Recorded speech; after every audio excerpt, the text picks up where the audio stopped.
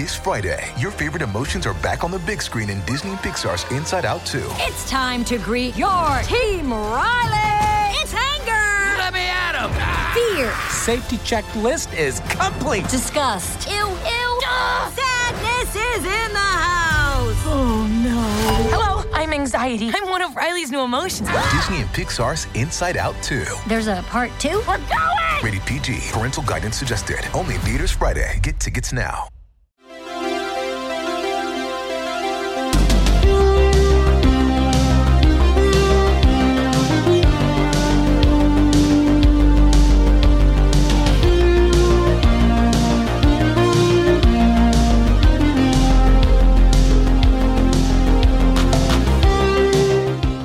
Welcome to Hot D, the officially unofficial podcast for House of the Dragon on HBO. I'm Jim. I'm Aaron. And today we're talking about Season 1, Episode 5, We Light the Way. It's the feedback episode. Aaron, how are we doing in the feedback department? We got a healthy amount. You can send feedback into hotd@baldmove.com if that's if that's something you're inclined to do to get a chance to be read. Lots and lots and lots of people took us up on the matter, so let's get to it. Mike is up first and says, hey, can you enlighten me on the hair color heritability in the universe? If Targaryen has a baby with someone with dark hair, will that baby almost always have silver hair? Do two Targaryens always have silver-haired children? I was just wondering what the possible implications would be should Rhaenyra have a baby with dark hair and the likelihood of this happening. Oh man, Westerosi Punnett Squares. What a fabled history they have. I'm gonna be honest, I don't 100% know. It seems like in George's universe, this stuff is very heritable, and it's one of the many reasons Targaryens are very incestual, is they are trying to preserve their primarily dragon riding. They're big proponents of the only Targaryens can ride dragons, or I'm sorry, only dragon riders can ride dragons. There was more historical dragon riders than Targaryens, but they're the last of those houses left. But they also, want to continue on the legacy of their platinum hair and their purple eyes. Purple eyes more of a book thing than the show thing, but I know canonically there are instances of black-haired children being born to Targaryens, but especially when you're talking Fire and Blood and, the world of Ice and Fire, you can't ever dismiss the possibility that these might be bastard children, that the queen stepped out on the king, or the princess stepped out on the prince, and so it's like, and 300 years later, who the hell would ever know, right? Yeah. And also, as the Targaryens do start to intermix with, people like the people from the Vale and the Baratheons and whatnot, once you get a little bit of that dark hair, brown eyed genetics in the mix, then, if it's anything like real world genetics, which I don't think it is, you're going to always have a chance of that popping up at some point. So I think that in the universe, they think it's super heritable. That seems clear. Like, Ned Stark built his whole case of Lannister incest based on, Robert's the Baratheon seed being strong and breeding true through several generations. I don't think that'd hold up in a modern day court, but is what they had at the time. What do you have any thoughts as a non-book reader? No, I'm just waiting to see if they do anything with it. I don't know. We'll see. Yeah, I think I said this on a podcast a couple weeks ago. Like, my understanding of kind of Westerosi genetics is it doesn't really work anything like we do here. Like, it seems like your color, your skin color and hair color, eye color roughly corresponds to like what latitude you're from. And your ancestry goes back to like thousands and thousands of years here on Earth. Westeros, with magical seasons and magical lengths, like summer and spring and all that being more magical than it is like based on any kind of planetary tilt or closeness to the sun or what have you. I don't know that would necessarily be true. It might be a lot more variable. So But in universe, I think it definitely would raise eyebrows if you had a Targaryen couple and they just pumped out dark-haired child after dark-haired child. I want to see that happen, and then I want to see a plot where somebody is so desperate to become a dragon rider that they just lay out in the sun, hoping they can bleach their hair enough to pass as Targaryen. Sure. That's yeah. what I want. What is it that you put in your hair to encourage? Is it like apple cider vinegar, or is it, because like, isn't there something you can spray in your hair during the summertime to kind of encourage it to go blonde? Bleach. Maybe. It's for bleach. You spray 50-50 Clorox and apple cider vinegar, I think is what what does the trick. Let's move on to Leah. Says, I think you're missing a female perspective in the discussion about whether rebellious teenager Rhaenyra drinks the planned tea. Of course, this is for the previous episode. This is a girl whose greatest fear is dying in childbirth and by extension being pregnant. She absolutely is going to drink that tea. Any teenage girl who doesn't want to be pregnant drinks that tea regardless of what it looks like in front of her father. My first thought watching the episode was, now that she knows that moon tea exists, does she secretly use it in the future? Marriage probably looks a lot easier now that she knows she can avoid being pregnant if she gets a maester on her side. And now that she's had her eyes open to the wonders of sex, will her having or not having an heir of her own be a point of discussion for the lords who have to decide whether to who to back in a civil war? As he pointed out, she's not very politically strategic, so I say she goes heavy on that moon tea and stays in peak dragon riding shape. That's an interesting idea. A woman who just refuses to have an heir because, like, I ain't dying in childbirth. I'm going to keep this hot dragon body. Fuck all that stuff. I mean, I was a little bit muddled in my calculus because as I was recounting like the different options at Rhaenyra, like I was taken from one of them was I was considering like, well, maybe Rhaenyra just didn't have sex with anybody, and that's stupid. She did. We saw it. So yeah, totally. What do you think about this feedback, Jim? Yeah, it makes sense. That would probably be pretty scary. I don't know. As far as her, like, not her trying to ensure that she doesn't have an heir. Somewhat she has to, right? I could see it. Yeah, she doesn't have to, especially not right away. Certainly, people are going to be pressuring her to, but. If she takes the dream/prophecy seriously, she almost has to ensure that. Yeah. But does she? Does she? Yeah, I guess there's lots of other Targaryens. No, I mean, does she take it seriously? It's like, okay, her father's telling her that he takes it very seriously, but he's like constantly having to remind her of it, right? And it seems like when she was talking to Sir Criston, that she is cognizant of it. You know, she talks about the duty to the realm, and I guess that's like. That whole conversation is tinted with like, you were just kind of a one night thing, dude. You're just like a fling, you know? Yeah. It was, I was reading less, I have a duty to the realm, and more, I just don't want to get that serious with you, Kristen. Sure, I like you. I don't know if I like you. I'll keep banging you, but a relationship? What are you talking about? I don't know that I agree. No, it does say, but I it's to the extent that I don't know. I think she takes the duty to the realm part seriously. Whether she takes the Song of Ice and Fire part of it seriously, I think remains to be seen. Mm-hmm. And I also, like, I don't know that Viserys takes it that seriously too, because like I still don't think that he's treating Rhaenyra like a true equal. Like you think he would if he's really hellbound in sitting her on the throne and making sure she's ready to defend the realm against all this, ice zombie shit that he thinks is coming. Yeah, and he's had a few years at this point, so. Yeah, it's like one of those things where like I feel like sometimes my mom would get uncomfortable with the state of sloth or I don't know messiness in the family. My mom was one of the chief contributors, ones that likes to sleep in the weekends and maybe not go to bed with the dishes done.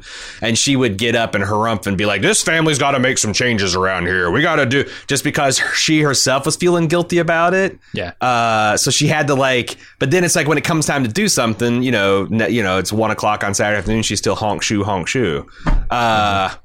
Is Viserys that kind of type where he's like, yeah, we got to do something about these ice zombies at the wall, and then like, oh god, I got these boils, and boy, this wine tastes really good, and where's Alicent at? Like, he just doesn't have the dedication to it. Not really. Could be. I can see that. Anyway, let's move on to Sarah. She says, I was just listening to your episode 4 feedback cast, and I got to the part about how dragons are controlled. When it's mentioned that we don't think that they're controlled mentally and that warging probably isn't an option, it reminded me of the end of Game of Thrones where Bran is inquiring about where Drogon is. He says, let me see if I can find him, or something along those lines. And now I'm wondering why. Does Bran just want to keep tabs on Drogon? Does he think if Drogon is close enough, he can control Drogon, Hodor style? What do you guys think? I'd love to hear your thoughts. Happy to have the Game of Thrones world content from you guys again. Well, thank you. Oof. I don't quite remember that scene, but I would say Bran is definitely an exception. Like, anything that applies to Bran doesn't necessarily apply to any other. That's character. exactly right. And I don't know if like I would say that like warging probably isn't an option. To me, I know that there's things in the material that speculate that dragons are too mentally strong to be dominated like that. But that might be more Targaryen bullshit, propaganda. Sure. And then, like, it might be true that, like, your average, I don't think, what was it, Vaemir of Six Skins, he was, like, this pretty famed warg from Beyond the Wall in some of the later Game of Thrones books, Song of Ice and Fire books. I don't know that he could pull something like that down, but, like, Bran is, it's like comparing Superman to Captain America. It's like... Sure. Captain America can do a lot of shit, but he can't plunge into the heart of the sun, like Superman can. So I think if anyone could warg into a dragon, it'd probably be Bran. There's a lot, and just because, and also the show, especially when you get into season, like halfway through season 6, 7, and 8, it is really best thought of as George Martin fan fiction. It might be right, it might be wrong, but George had nothing to do with it, and there was not a lot to go on. So we'll see. And we've only seen one Stark, and he was just there to gruffly swear allegiance to Rhaenyra in the first episode. So I don't know if we're going to get to any warging, although. Stay tuned to the very end of this episode if you want to hear the hot new Valerian tinfoil theory of the week regarding some possible First Men BS happening. Tori from Dallas has got feedback from the King of the Narrow Sea. Said from timestamps 31:17 to 31:45, the camera work has Daemon and Rhaenyra swapping their positions. In one scene, Rhaenyra is behind Daemon looking around, and the other scene, Rhaenyra and Daemon are getting closer and closer until we eventually see that scene continues playing with their kiss. Could this camera work be intended to show so we don't really know the truth of the episode, or am I crazy? I'm also reminded of like the way the camera work in this episode works, and how we never really got to see whether Daemon joked about his nephew Balon being heir for a day. Oh, right. Yeah. To me, I think this is the show playing, respecting its heritage of this kind of messy, gossipy history book. And yes, I do think it's deliberate, some of these choices where... Why did Sir Criston murder this guy? I mean, we saw what led up to it, but what actually made him snap? I don't know, because we were looking at Daemon at the time, and eyewitness accounts are notoriously centered, and there's a whole bunch of dancing, fighting people between us, so we don't get the view. There's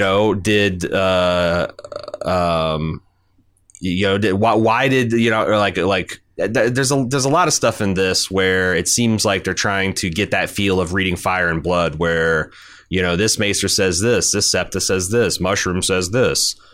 Who's right and who's wrong? And I think it's one of the more entertaining aspects of the show, to be honest.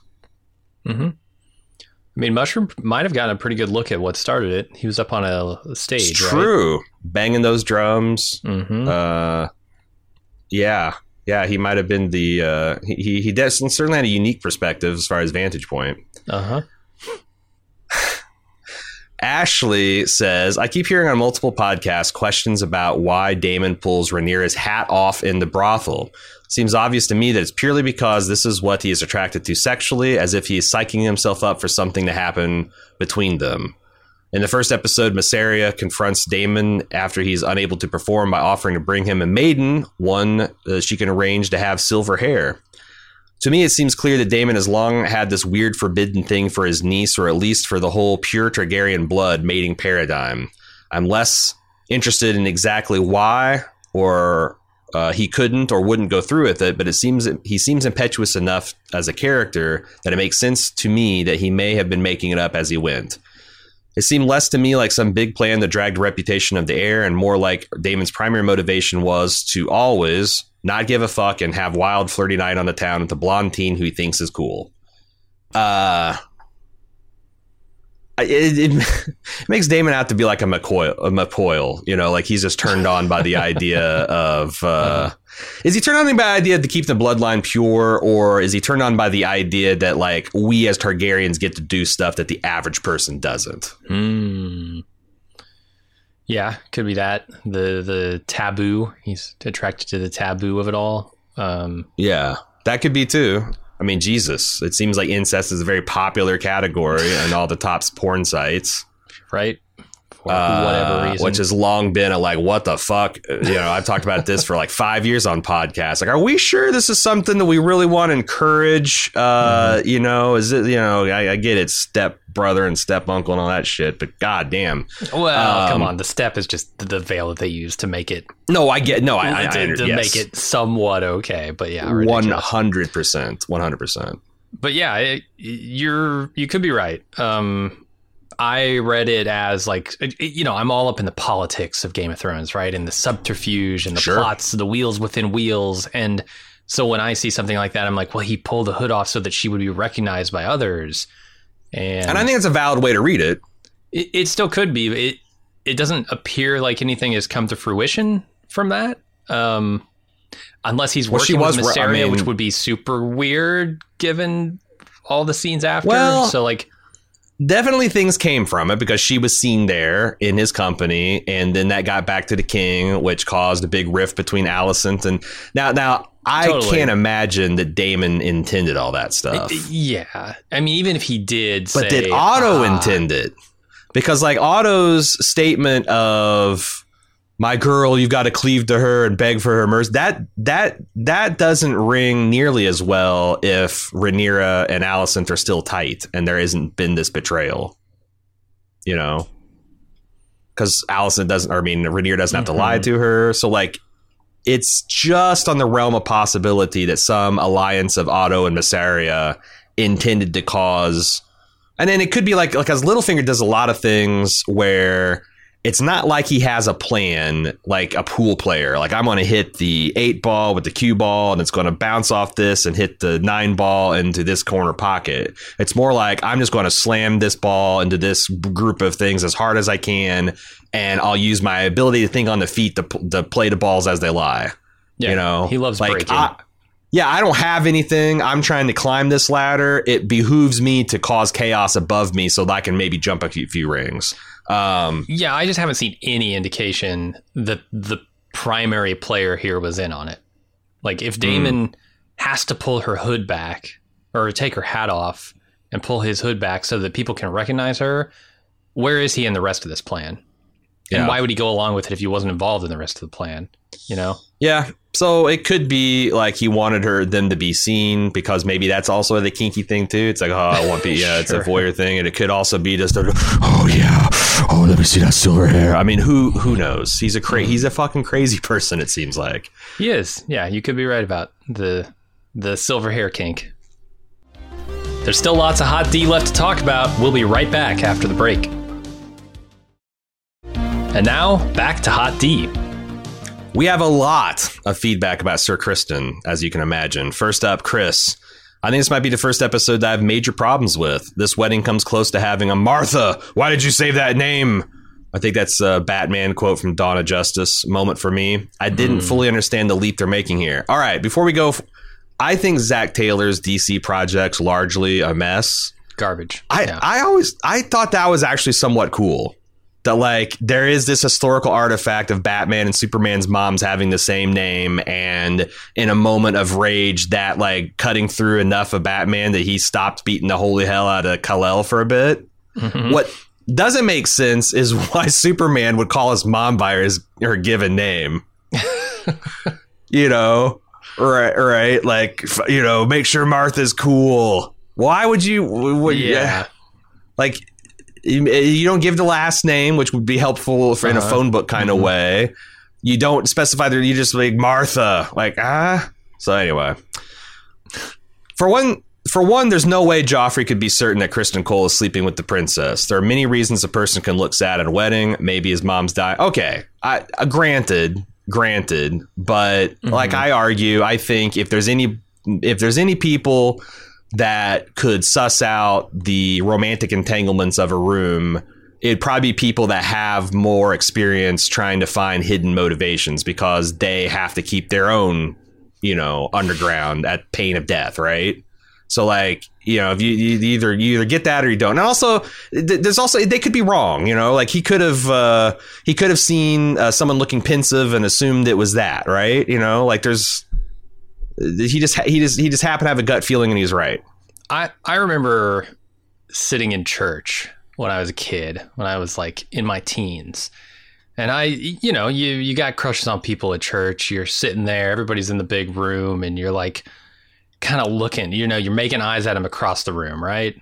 Yeah. And I thought I was so smooth. I thought, nobody knows anything that's going on here. And now I look back on that as adult, and I'm like, I was a fucking idiot. Everybody knew. Everybody saw me looking at other people. Come on, what am I thinking? True, right? True. And they were picking up on it. They knew. Yeah. I feel like you're never as sly as you think you are, and Criston definitely has like those kind of eyes in this scene. Yeah, in my opinion. And they're both like, you know, I know Kristin's a little older than Rhaenyra, but they're both relatively speaking young. You know. So their impetuousness and thinking they're cleverer than everyone in the room is probably going to be at its apex right about now. He mentions to walk up to a member of the Kingsguard and accuse him of having sex with the princess is such a reckless move. Seems like he could have been put to death just for slander. Put a pin in that, because another emailer has a connected point here in a minute. Lastly, I've watched this scene about 3 times now, and each time my understanding is that Joffrey is trying to make Criston an ally, not an enemy. I don't really get the threat in the conversation because he also gave up his own secret. One of the writers said on the official podcast that Criston was worried that if the secret got out, he would lose everything. But now he's brutally murdered someone in front of hundreds of witnesses and ruined the royal wedding. He's totally safe now. I get that they wanted their own red wedding moment, but this one just didn't make sense to me and wasn't earned at all. Well, like, no, clearly he doesn't think he's going to get away with this. He's going out to the God's Woods to kill himself immediately after. He's like, this isn't logical. He snaps. Yes. He snaps. He freaks out. He snaps, and he makes a huge mistake. Yes. And I think it's a mistake to say that this was a calculated, logical. This isn't Michael Corleone settling all family business and then going out to Nevada so that he can go legit, right? This is a man who is the whole, like, just got out of a conference of the Queen where he confesses a secret, and he's got this, you know, sword of Damocles heading over his head in his mind, because it's not like the princess forgave him. She just stood there in stony shock silence and dismissed him. Like, that could come back with a vengeance later on. Like, she could tell her husband, the king, and then it doesn't matter how clement she wants to be. It's so, like, there's so many things. And he's just sitting there, like I said, he looks like a landed fish throughout this whole thing. And I think this pushed him over the edge, and it was your classic crime of passion. Yeah, absolutely. You know, 15 minutes ago, you asked Sir Criston Cole, hey, are you going to beat to death anyone in this room? He'd be like, hell no. What are you talking about? But he ended up doing it. Right. Nicole says, this is the related, you can now take the pin out of that one statement. How Sir Criston walks away as a hero. I think there's an easy way for Sir Criston to walk away as a hero after the wedding. The only 3 people that know about Rhaenyra and Criston's relationships are themselves and Alicent.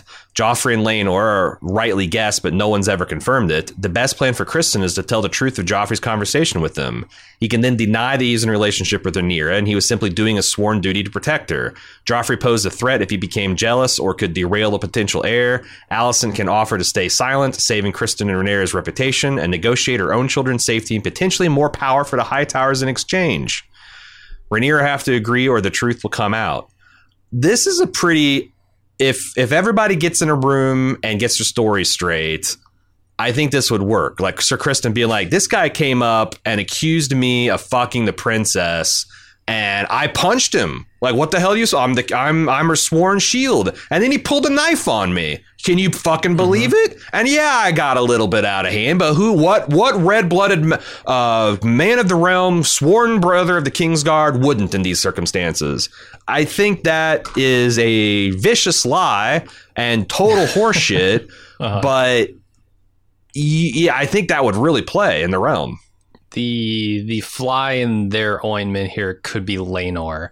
I think that's the thing we've neglected to really discuss is how is this going to affect or change Laenor? Because he knows that Rhaenyra has someone. What do they call it? Paramore. Yeah. He knows that Rhaenyra is out there doing something with somebody. And Joffrey sussed out that it was Criston, and I think Laenor agreed. Laenor's definitely not going along with any lie you want to tell about this. So, does Laenor want to be king, or because that's the other pressure is like, does he want to be king consort? Is he going to defy his parents? Is he going to blow up this marriage arrangement, come out publicly as gay? Sure, yeah. I think that's a big question too. Yeah, it's a pressure point for him because I don't think he hates force him into lying. But oof, do you think he hates Rhaenyra after this? No, I don't think he would assume that Rhaenyra had anything to do with this. I wouldn't think so either. I would think that he thinks so. It's like I don't think he would be out to get her. Yeah. But this is going to change him, right? I view Laenor as kind of like innocent, sweet, between the woohoo and all the other scenes we've seen him in, his dragon riding capabilities. It seems like he's just kind of a kid in a lot of ways because he is young. But this is going to make him more cynical and more damaged, I would think. But as you say, it's young. We're eventually going to have a flash forward into the future. And, we saw like Renly was really, or not Renly, I'm sorry. Loras was pretty bereft when Renly was killed. But he eventually got over it and found other men to pass the time with. So it's like time does heal all wounds. I definitely think that there's going to be a grudge between him and Sir Criston till the end of days. Oh, yeah. Like 100%. I don't see how there couldn't be. It's one thing in the book where this, like maybe Sir Criston had it out for him in a tourney duel, but like, shit, people die in a tourney. Yeah. This is a lot different. Yeah. And if he does become the king consort, that they'll be forced to work closely together from time to time. So that should be interesting. Cindy says, to add to Sir Criston's motivations, remember that he found out the princess had dranken the moon tea. So in his mind, she might have already been pregnant and another betrayal. I didn't think this, but I wonder if that's where a young man's mind would go, that like, oh my God, she probably had my child and she drank the moon tea. And do you think there's any of that aspect to it? Maybe. Especially with the conversation on the boat where he's spurned in another way. That could just add up. In our non-medieval life, this occasionally comes up where, the potential parents don't agree on the fate of a potential child. And they feel, in our society at present, asterisks, the woman gets to decide. I know that can cause some complex feelings over on the male side of things, and I would imagine that would go double if you're talking about a more explicitly medieval mindset. So that could be another layer of emotion or like you said, betrayal. Yeah, we'll see if he brings it up because so far all he's brought up is the relationship angle. Yeah. Grace from London says, this man, Sir Christian, is the biggest drama knight I've ever seen on TV. He and Rhaenyra had sex once, and he really thought she was going to give up the entire crown for a one-night bonk. Yeah, he was coerced into it, but he could have said no at any point. She didn't force him to betray his knighthood. Secondly, he went and gassed her up to Alicent with basically no hesitation. I don't know what that's. Maybe I typoed that, copying over. Then he continues to act like, I don't know. Then he continues to act like a sulky, moody child throughout the rest of the episode, beats another man to death, and then tries to kill himself. I looked up the rest of the character on A Song of Ice and Fire wiki, and don't do this, listeners, unless you want to be spoiled. Yes, of course. Yeah. And because I couldn't believe it took just one episode for me to dislike a character that I really liked. Do you, Jim, and Aaron thinks his actions are justified? Justified? Oh, fuck no. Of course, yeah. No. Can I understand why a person would act this way with his upbringing and his position and, you know, what he knew about Rhaenyra and how he thought this was her first time, even though it's like, and you know, you run that through like a system of enforced patriarchal values. Yes. But is it justified? No, not at all. Oh, of course not. This is no way to comport yourself. Right. This is not Leal. This is in no way Leal. It is the opposite of Leal. Yeah. Here's the other thing that I try and remember is there are a lot of time jumps, and we saw them being very close with each other years ago in terms of showtime. So they've spent years. He spent years in her service. So alone, spending the night together, like they camped out under the stars. Close relationship. This is intimate and everything, but we sexual. Slept once together on some random night that was like, oh, I barely know this little girl. No, they're probably the best of friends at least. And so he assumes like this is the night. This is the night where the relationship here finally changes, right? Yeah, and I think that that's the thing. You go back and watch that scene in episode 4 where he's slowly taking off armor and he's really looking, you know, he's really looking at that white cloak. Like, this is a big deal from him. We already talked about the problematic aspect of, you know, that Rhaenyra is in a very real position of power over him, and like how much power does he have to say no? Mm-hmm. But, you know, he's been with Rhaenyra since the time she was like 14, 15. He probably knows that she hasn't been fucking around, and that she's, you know, like they have had this close relationship and she's choosing him. And I think he thought it meant something. And what he doesn't understand is that Daemon's just like, you know, have you ever tried just kind of fucking swinging, niece? Have you ever just tried like, you know, going to a key party or some shit like that? And she's got a completely different and already based on the Targaryens have a very completely different way of the way they view sexuality and things like that, too. You know, they marry brother or sister. They have multiple wives sometimes. They don't truck with the faith of the seven in totality. So like, yeah, there's a lot. I just think they viewed things very differently.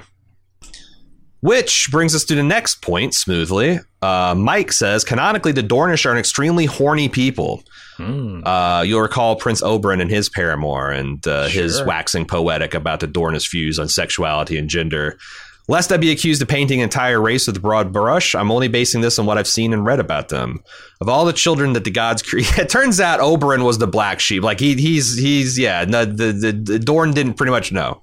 The Dorne, I think, is safe to say their sexual mores are a little bit more relaxed. Of all the children of the gods created on Planetos, the Dornish famously throw their affection around freely and wildly. There's no shame of being a bastard in Dorne, for example. All this leads me to question Sir Criston Cole's bona fides as a Dornishman. Let me get this straight. Sir Criston is offered the unofficial position of Her Majesty's fuckboy. Not only does he turn it down, he becomes suicidal over it. Did Rhaenyra make the fatal mistake of boning down the one Dornish prude? I don't know, man. Seems kind of suspect to me. Oh boy, where do you start? First of all, he's the only Dornish Kingsguard I've ever seen. Okay, where to begin? First of all, there's no person or group of people that's like a monolith. Like you can make some broad generalizations about certain cultures and people and where they're from and what they think. But like, there's always going to be, as you say, the prudish Dornishman. there's always going to be the, wildly horny and irresponsible first Northernman. But also, I think that Sir Criston is culturally Westerosi. I mean, he's not Dornish. Okay. He was raised in a castle in the Reach, and he's been at war and killing Dornishmen.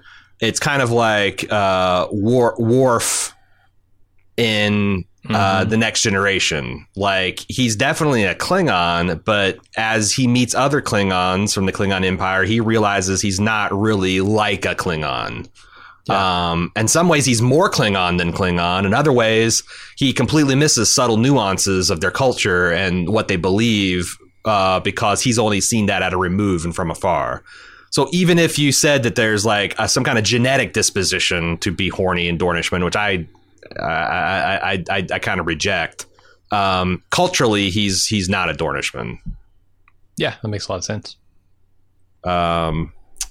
Let's move on to Brad, which I think... No, there's two more Sir Criston takes.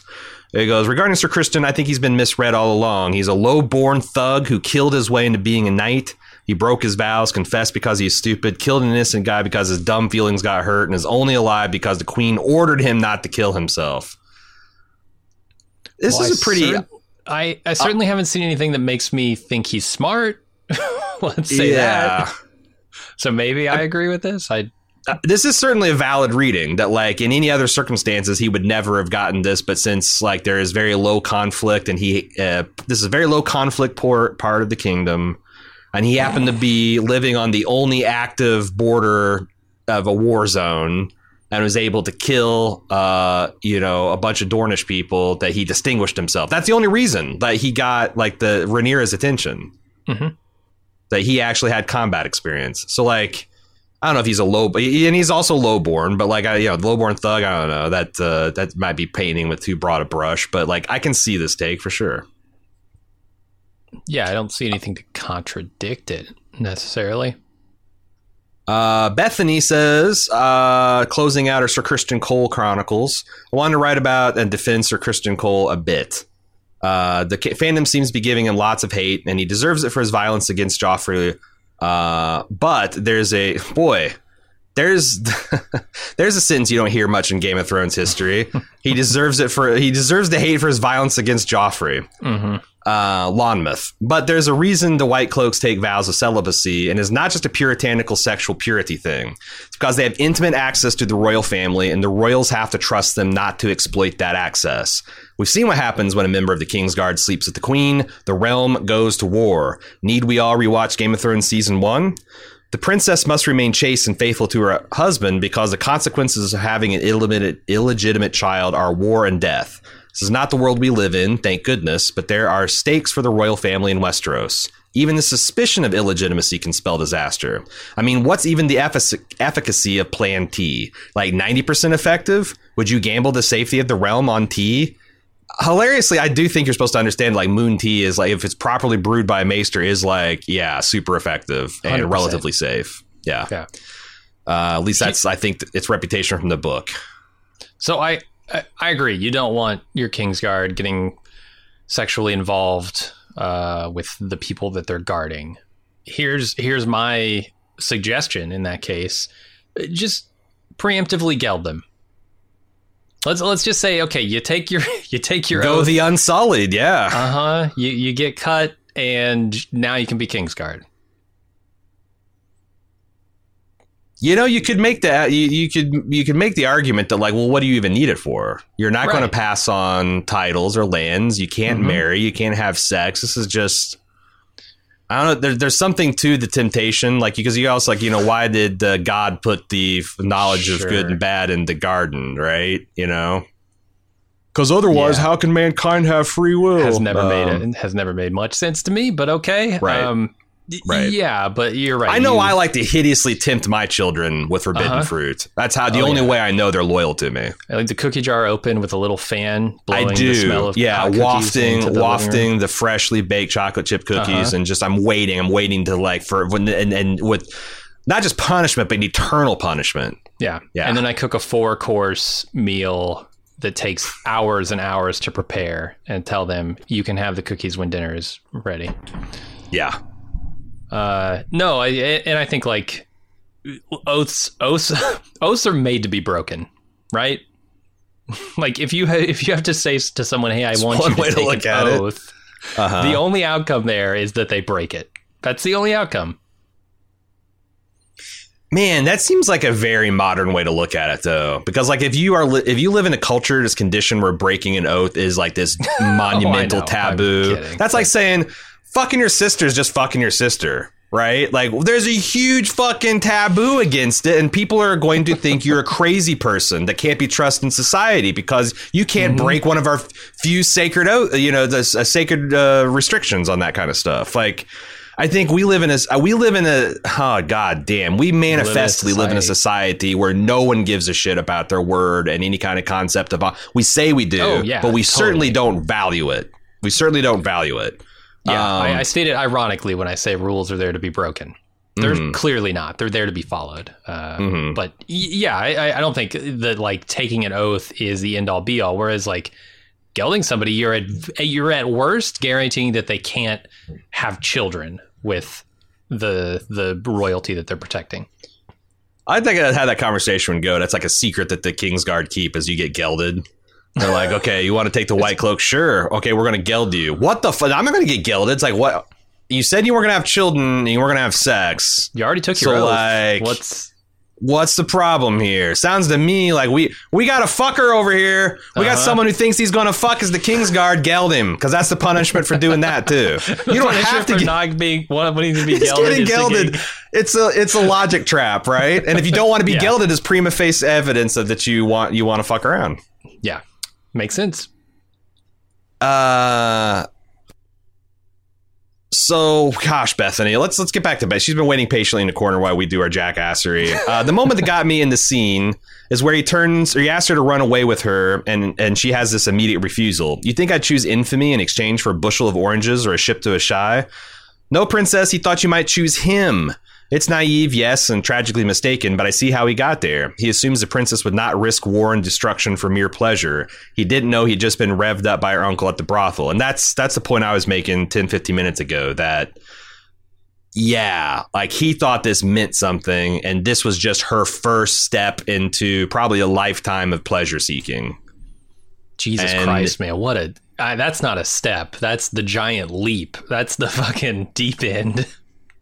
Yeah, does it make sense for a person to like grow up one way and then one person bops onto the scene and's like, actually, no, you can do whatever you want, and that person just leaps into that world of possibility? I guess lots of teenagers do, don't I was going to say, at that age, yeah.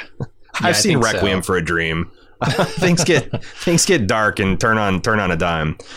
Kristen's getting a lot of flack for his naive and ridiculous proposal, and that's fine, sure. But I'd like to point out that Rhaenyra makes a pretty damn ridiculous proposal to Daemon to kidnap her from her own wedding and marry her on Dragonstone. If you want me, show some courage and take me.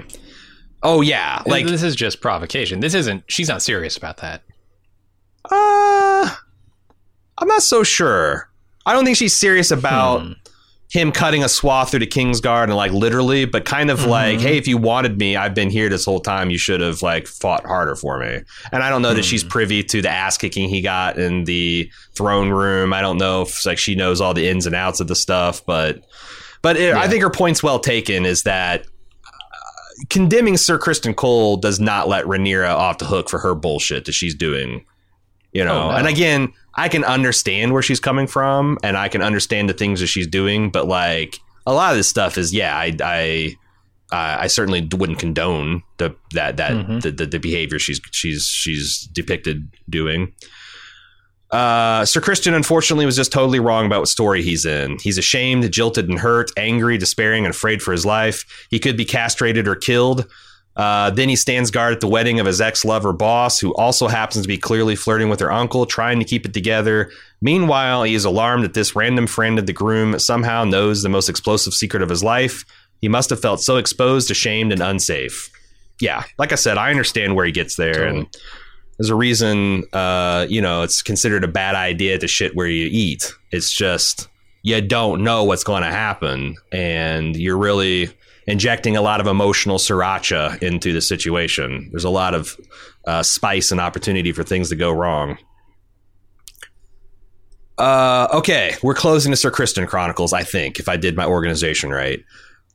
Jude is up next, and she says, I've heard a lot of praise for this episode, but I personally didn't like the directing.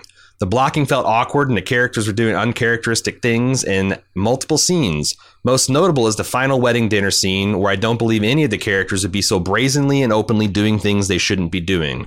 Joffrey flirting with Laenor, Daemon and Rhaenyra, Joffrey and Kristen, etc. It totally took me out of the moment because it felt like a director trying to make a point rather than watching the characters interacting in a natural way. I'm surprised to hear so much praise for this scene since I found it uncomfortable and unrealistic. Was this intentional? Are we supposed to understand that the characters are getting sloppy and brazen with their behavior?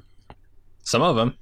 Yeah, totally. Yeah. I mean, Rhaenyra and Daemon, absolutely. I don't want to try and talk anybody out of their opinion on a scene, but I personally loved it. I liked the sloppiness. It felt real to me in a way that was compelling.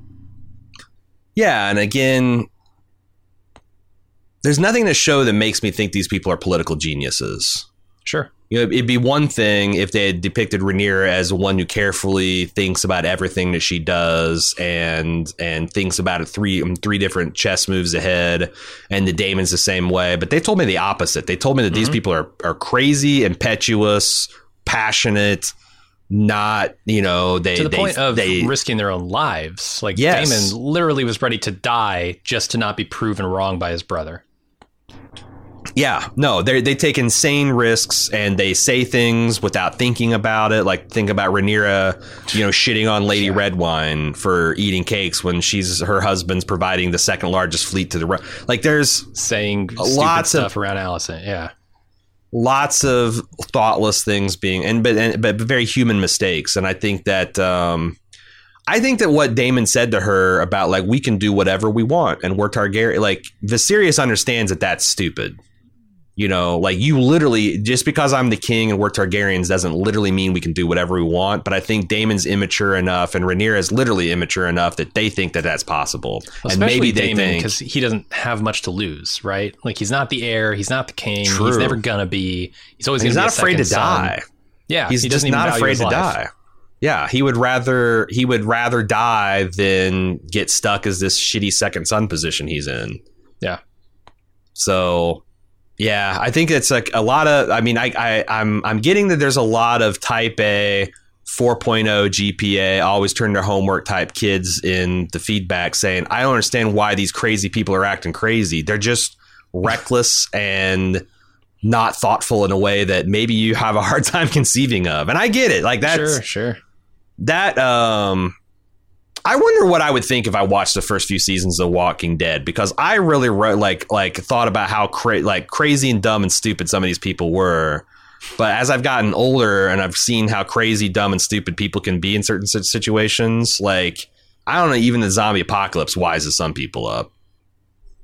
But yeah, sloppy and brazen. I think that's going to be the new house words for whatever cadet branch that the Targaryens Daemon ends up launching here. Matt from Bristol says, I've been watching MMA for 15 years and never has a man turned another man's face into a pure mush by using fists alone. Am I supposed to understand that Christian somehow used his armor to pummel Joffrey, or is he just incredibly strong, perhaps second only to Harwin? Or is this the showrunners, or is it just the showrunners or fans of The Boys and want to shock us with a similar aesthetic? Well, I mean, come on. The Boys didn't invent ultraviolence. Game of Thrones has plenty of that in its history. Yeah, I mean, this is like Fight Club, you know? Like, this is destroying something beautiful. Oh, yeah. No, I think it's definitely there for shock value. I don't know if he literally could have done this to a human skull, but yeah, he's given Harwin a run for his money, for sure. The thing about MMA that you got to realize is whenever a fighter becomes unable to defend themselves, there's always a large gentleman there to to shoot in there and put himself between the assailants to keep the violence from going beyond, to this level. And you also look at the skull, and they all wear gloves. The skull has these like orbital processes that are extremely delicate. You know, like you break those, you lose a lot of the shape of your face. And I also noticed that, like, while Sir Christian Cole wasn't wearing like heavy gauntlets, he did have these greaves that seemed like they kind of like went to cover over his like knuckle area, and they might have acted like steel brass knuckles as he's pounding this guy's face. And, you know, Christian could have also broken every bone in his hand, but I think it's possible for a strong, and I think Sir Christian Cole's also pretty strong. You know, he bested every other night in this tournament. I think it's possible for a man to beat another man's face into this kind of shape. You would probably break a lot of hands in or a lot of bones in your hand, but yeah, once you start shattering those, you know, it's one thing if he's beating in the top of his head, because that's pretty thick bone, or the jaw process. But like, you can break a guy's jaw and cave in like that whole sinus area. That's just all honeycomb, lightly built structure. So yeah, once I think it's possible anyway. Okay. I can't say that I've seen it either, because I live in a civilized, polite society. But yeah, but it is meant to be gruesome too. Let's not. Kid around whether it's possible or not. They were like, we need to make this extremely gruesome. Yeah. So you'll be angry at Kristen, right? Like, yeah. So you won't sympathize with him. Yeah, like this same crowd that cheers lustily at people dying in the tournament, not at blood splat. Like, you can see like around, like everyone's kind of sickened and like, this is fucked up. Like, by highborn, entertained by gladiatorial combat, you know, great house standards. This might just be because it's happening in their great hall, to one of their own. Yeah, unprovoked. Yeah. Be like, oh, that's horrible. I don't know. I guess all that tourney shit's happening to their own too. Those are the sons and daughters of the high lords and ladies, and sometimes the high lords themselves. But that's in an appropriate setting, right? You expect violence at a tournament. That's true. Like, you go to a boxing violence match at a wedding feast. Yeah, if you go to a boxing match, nobody's like, oh my God, there's people striking each other. Yeah, why doesn't someone stop this, right? Yeah, whereas you go to, orchestral reciting, it's someone taking down the conductor and giving him the elbows is considered not good. Deb, do you think Viserys maybe has a false sense of security about his succession? At the start of the show, with Alicent and Rhaenyra being such good friends, maybe he anticipated Alicent would stay a loyal supporter of his daughter, even if she went in to have her own sons with him. Like, Alicent would be the safest option, because at the time he anticipated they would both stay loyal to each other and possibly have an even stronger bond. Whereas if he had taken someone else as his wife, they may have been more ambitious to put their own children on the throne ahead of Rhaenyra.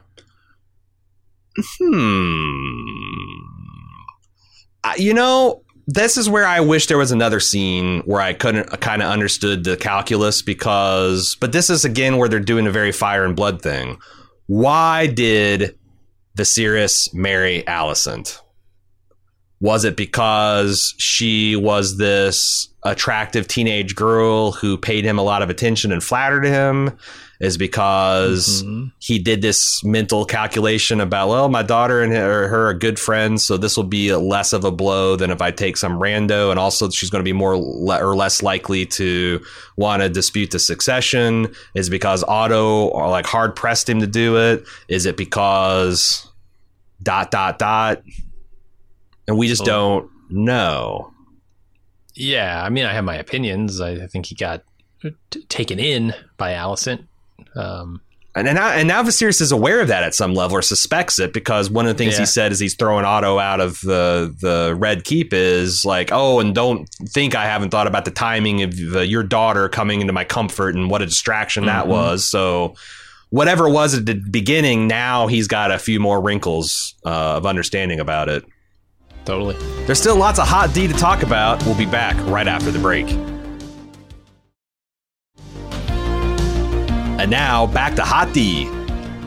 Okay, Gretel B says, I was just wondering how you think Hot D will fare with the big cast turnover that's coming up. Game of Thrones lost some significant players in the first season, but it was also established a dozen core actors for the next 10 years. And Hot D, Millie Alcock, and Emily Carey will be saying their goodbyes. Paddy Considine is on the way out. Most of the upcoming characters will be portrayed by child and adult actors, not having a lot of time to bond or connect with a single performer. The story and time jumps are incredibly ambitious, but I'm wondering how the revolving cast will affect the show. I think it'll be okay. I think, they've done a pretty good job casting. So the characters sort of look like the younger versions of themselves when they get older. And I think that's going to go a long way to letting you identify with the character you either liked or hated when they were younger. Yeah. But yeah, I think it'll be okay. I'm not, let's just say I'm not necessarily dreading Emma Darcy replacing Millie Alcock. I love Millie Alcock. I think she's great. But I think the work she's done here has set a foundation for what Darcy's going to do. And I'm looking forward to that, kind of. Because then we get into the point of the show where we're going to be with those characters for a long time. I'm looking at this as sort of like table setting, and they're doing a great job of it. And then the feast is to come with the adult versions of these characters. Right. Yeah, and it's something we remarked about when we saw Yellow Jackets last season, which is like half told from a perspective of these teenage girls, and then you flash forward like 15, 20 years and you're dealing with their middle-aged counterparts. Mm-hmm. And that is shocking how well that worked, because they did a really good job casting, and then those actors hung out together and collaborated on how we can come up with physical quirks. And I thought I saw a lot of Millie Alcock giving Emma Darcy type of looks and stuff, like how she held her face and kind of purses her lips and narrows her eyes. Like I've seen from the trailers, I think you're going to see that they probably spent a lot of time together talking about the nuances of like, you know, how is this person going to chew on their fingernails this way? And how is a person like when we feel threatened or when we feel secure, how do we act? And you're not like falling in love with the character a person, an actor so much as the character. Mm-hmm. And I trust, unless this is going to turn into a train wreck, that you're going to have a high degree of continuity. Like when Emma Darcy steps onto the screen, you're not going to be like, well, this is an entirely no person. You're going to be like, this is Rhaenyra stepping forward 10, 15 years into the future and seamlessly portraying this continuity of a single individual being. And if they can't do that, then they're in trouble. But like, I don't think it's like every other thing. It's like you can do whatever you want in filmmaking and art. You just have to do it good. Right. It's all about execution. Yeah. Here's a question for you. Do you think it would be smart of them to make the handoff here to the older actors before the end of the season? Because we've talked about, like, are they going to keep with these younger actors till the end of the season and then make the change and we'll jump ahead? Or is that going to feel too disjointed? Is that going to not give you that continuity that you want between characters? Doing what? Like if they do it like if they wait until the end of the season and then next season they come back and say, okay, all the characters are older and we've jumped ahead, you know, another 10 years or whatever. I mean, I've seen trailers to the show. So I think that would have been the riskiest play, is if you actually win a whole season. I do wonder if you're going to just come back in this episode and they'll just be the adult actors, or they're going to do like that Matt Damon Saving Private Ryan, where they just an old man dissolves into a younger man, and like a mid episode kind of thing.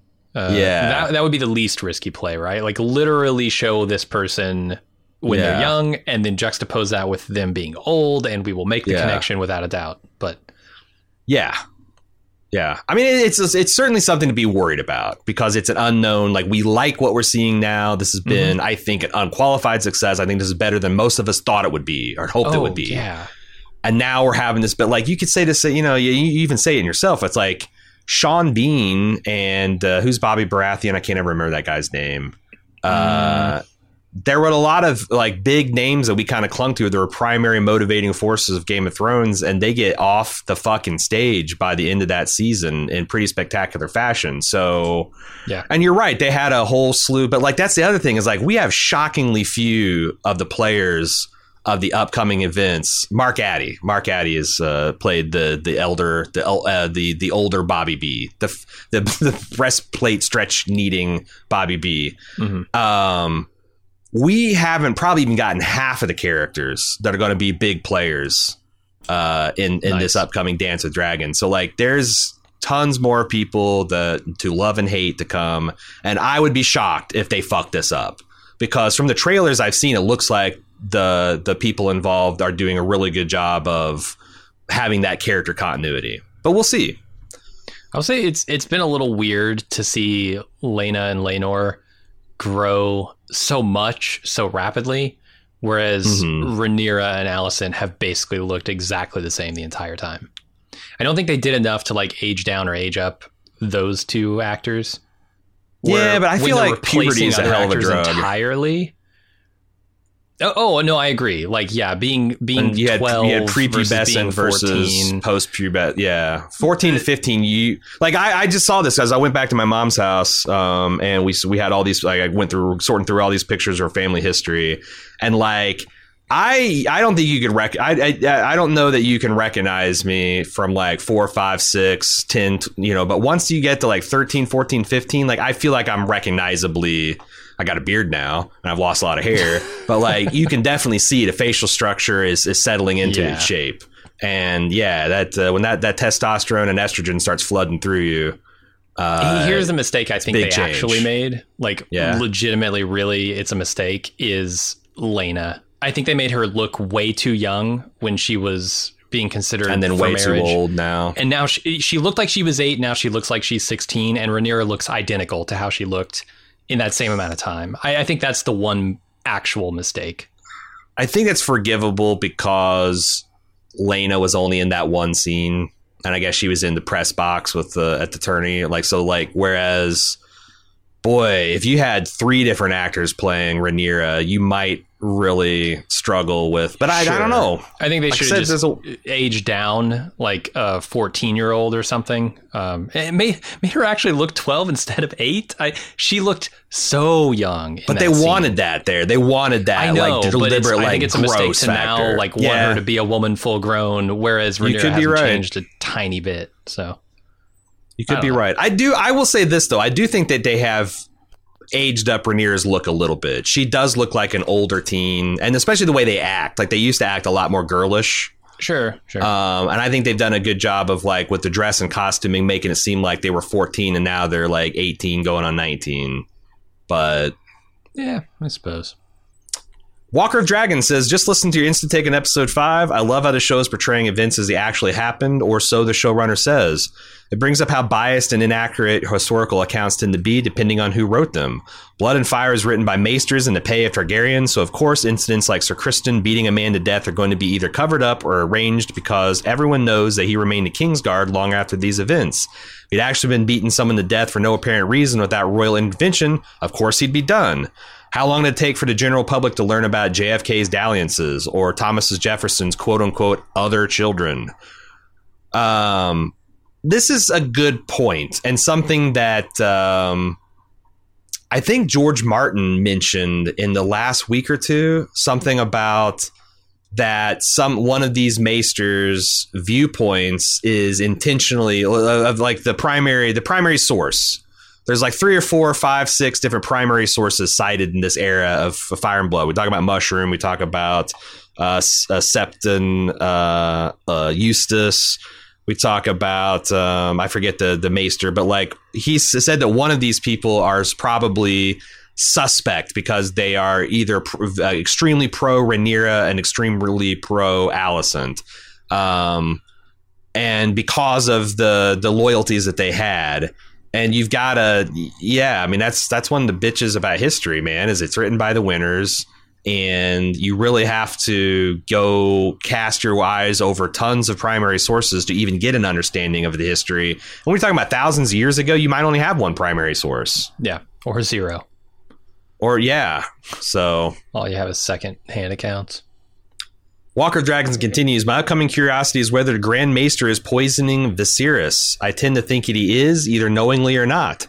Then, because of this new tension about succession, there's a concerted effort to keep Viserys alive and functional until it could be sorted out. What do you think about that? The Grand Maester poisoning Viserys. And what do you think the likelihood is it being an active versus maybe negligent kind of thing? I don't know. It doesn't take like plotting nefarious plots for me to think that an older maester might disregard the experiments of a younger maester, and that's really the only thing I've seen that would indicate he's not doing everything he can to help. So I don't have any indication of that yet. If that's the story they're telling it poorly. I mean, I think it's there. Like, if they want to tell that story, all the pieces are there for them to put together later. But Sure, like, they could it's tell that story. But Supposition, extreme supposition right now. yeah. Walker of Dragons continues. When the show was first announced, I thought Targaryens, really boring, or at least not all that intriguing. Yeah, it's a fucked up royal family, but the writing and acting have really brought the story to life in a way that keeps me coming back weekly.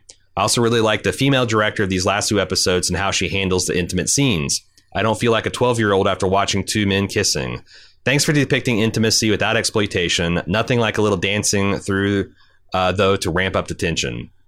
Yeah, I think Claire Kilner has done a really good job these last 2 episodes. And of course, she gets the penultimate one at the end of the season too. Nice. And just like, there's a couple of women that have been, because for a long time it was like, it's Michelle McLaren. She was always like the person that's, that really good action director. And, she kept on showing up on all my favorite shows. Another one to keep an eye on is Jennifer Getzinger.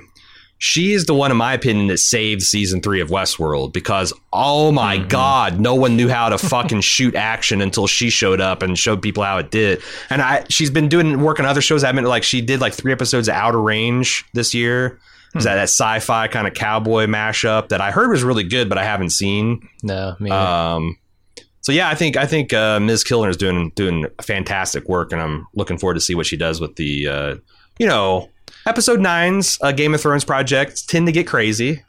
They do. Tend to have some big wild swings.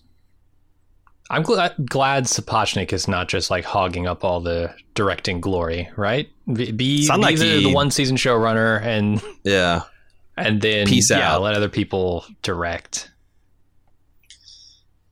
Sewell says, the panning shot over the food that was spoiling on the table reminded me of the story the High Sparrow told Marjorie about how he put all the effort into making rich people's shoes just so he could party with his friends, only to wake up the next day to see how disgusting everything was after the liquor and the perfume had worn off, how repulsive their bodies looked bare, that they were all in a stupor and the food had already turned and he saw the true form of it all.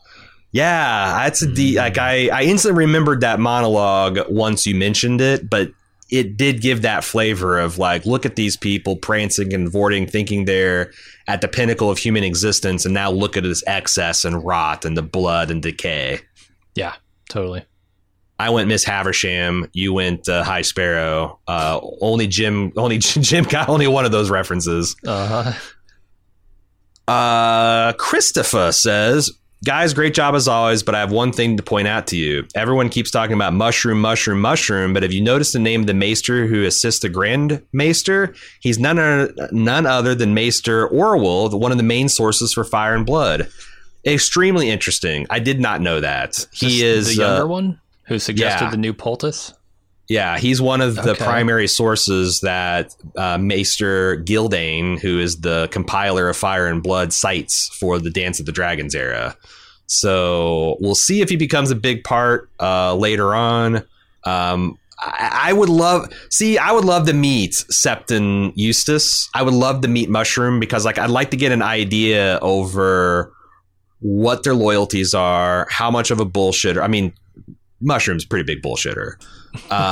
Like how prudish, like I there's a lot of things, like you can assume that Septon Eustace is more of a prudent one that's going to find a way that even if there's a tale that's more of a mushroom tale, he's going to very, keep it couched in academic language and not dwell on the massive members and all, the pleasuring with their mouths and things like the mushroom loves to get into. So I would love to meet more of these people, and I'm glad that one of them has already shown up. So thanks for pointing that out, Christopher.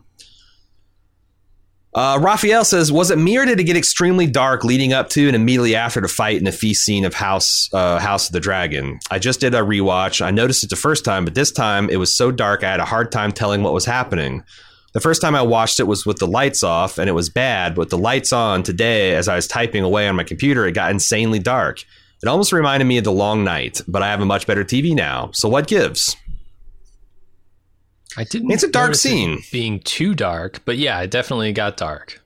I tend to keep my living room dimmed with some tasteful backlighting when I'm watching stuff, because I think that's, we can bitch and moan about it, but like they kind of intend this to be watched cinematically. I don't think you're supposed to watch this with like all your windows open at high noon, with all your lamps going and all that. Like it's supposed to be in kind of a darkened room with a well-adjusted television. Yeah. But I don't have the world's greatest television. It's a decent, it's not OLED. It's what is the LED? Okay. So it gets decent blacks and all that stuff. But like, and after, because Jim came over to watch the pilot and he's like, Jesus Christ, this is washed out. And it wounded me. So I actually, in the week after that, I went and got some reference stuff, and I actually tried to get my television more dialed in. And with the room lights off on Sunday night, it looked perfect. Like it's that thing where, and that's the other thing. It's like when you play video games, they got that slider. Where it's like, here's a picture of a wolf. Adjust the slider until you can just barely see the wolf. I know a lot of people to play those games where the wolf looks like it's like day glow white. And some people like to play it where you can't even really see the wolf because they like getting the jump scares and all that kind of stuff. I wish they did that for Prestige stuff. It would be cool if they start each episode of a Prestige television with like the logo of the show, and you're supposed to adjust it to where you can if you want the full intended experience. But I'm getting to the point to where like when I saw it Sunday night, I thought it was perfect. Like it intentionally was dim and low light, but I had no trouble making out the textures of people's clothes, the detail, their expression on her face. When I watched it again on Tuesday, on Tuesday morning, it was pretty bright outside. But still, I didn't think it was too dark. But it's on that border. Yeah, it's tough for me to say because I watch it in the basement of my house, so it's and you do have an OLED too, right? I do, yeah. And that's like the current, like I think that's the best if you want like really accurate black levels blacks, and pure blacks. So I've got a decent TV, and my environment for watching is very ideal, I would say. The other thing is like, man, I know when we watched, I think season 7 and season 8 of Game of Thrones, they were on a cable set-top box that was maybe doing 720 BS resolution. And that makes a huge difference. If you're watching a muddy transfer, then you're fucked. So I don't know if you're watching like 4K on HBO or at least like a 1080p stream, but like as your resolution goes down and as that degrades, that shit can look muddy real fast. Dallas in Nashville says, is it just me or are dragon eggs much smaller than they should be? If you think about the size of a dragon and how little the dragon eggs are, it's the equivalent of a chicken laying the eggs the size of pea gravel. I feel like dragon eggs should be the size of a yoga ball, if not bigger, depending on the size of the dragon laying it. Do you think it's a matter of the showrunners trying to make eggs as convenient as possible to appear and be moved from one place or another? Maybe they're putting more time and effort into the ornateness of the shell as opposed to what its real size should be. Thoughts on the size of dragon eggs, Jim? I'd never considered it until this point. I feel like there are animals that in our real world that are surprisingly big given the size of their eggs, but I'm struggling. Like an ostrich egg is pretty big, but it's pretty big, but I don't think it's in proportion to a chicken. And like a kiwi lays a egg like roughly the size of its whole fucking body. And so look at dinosaur eggs. Like a Tyrannosaurus, I just looked it up. The average egg size in a clutch of Tyrannosaurus eggs is 17 inches long. So it's just about the size of your forearm. Wow. Okay. That's about the size of a dragon egg on Game of Thrones. Is a Tyrannosaurus shitting out too small of an egg? I mean, look at Diplodocus. So I don't know. Okay, look at this. Diplodocus. So this is one of the largest. This is a dinosaur at fully grown is 80 feet long. Its egg is roughly the size of a grapefruit. So even smaller than the T-Rex. Jeez. So like I think even if you look at real life inspiration, I don't have too big a problem with these dragon eggs. Okay. Abby says, you mentioned that Viserys has genuine prophecy-related concerns about Rhaenyra keeping her name to have a Targaryen on the throne. I think that's a very generous take because he didn't say anything along these lines. And even if he couldn't tell Corlys about all the prophecies, there could have been a follow-up with him and Rhaenyra where he assures her that this precaution has been implemented. Or he could have told Corlys something more than, bruh, you really want to end tradition just because she's a girl? I just disagree. Like, he's not going to tell Corlys anything about this prophecy. Of course. Especially when, you know, the prestige of it is something that like Corlys would believe. And the other thing is, like, as I talked about before, I don't think he's really treating Rhaenyra as a true peer. Like, he only brings up this prophecy when A, he's trying to hastily justify why he made her the heir, when really it's just to shine on Daemon. And B, when he's disappointed in her and he's trying to make her appreciate the seriousness of what it's like to be a Targaryen leader.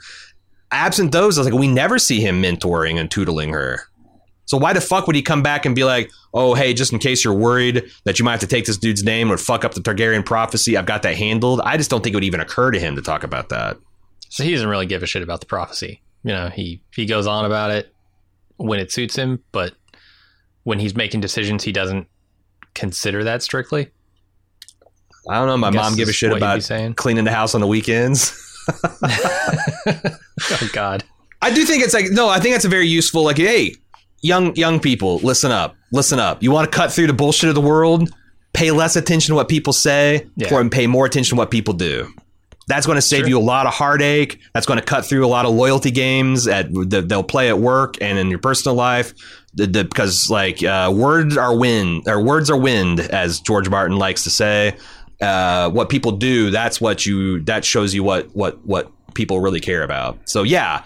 Plus, if that metric, Viserys does not care about the prophecy. And I'll go to say, I don't think any of these fucking Targaryens, a close reading of their shit reveals that none of them really give a shit about the prophecy. Gotcha. I would also say, like, Corlys is making a huge ask here. You know, this is not like a mundane thing that it's like a formality they've got to get through. This is against tradition entirely.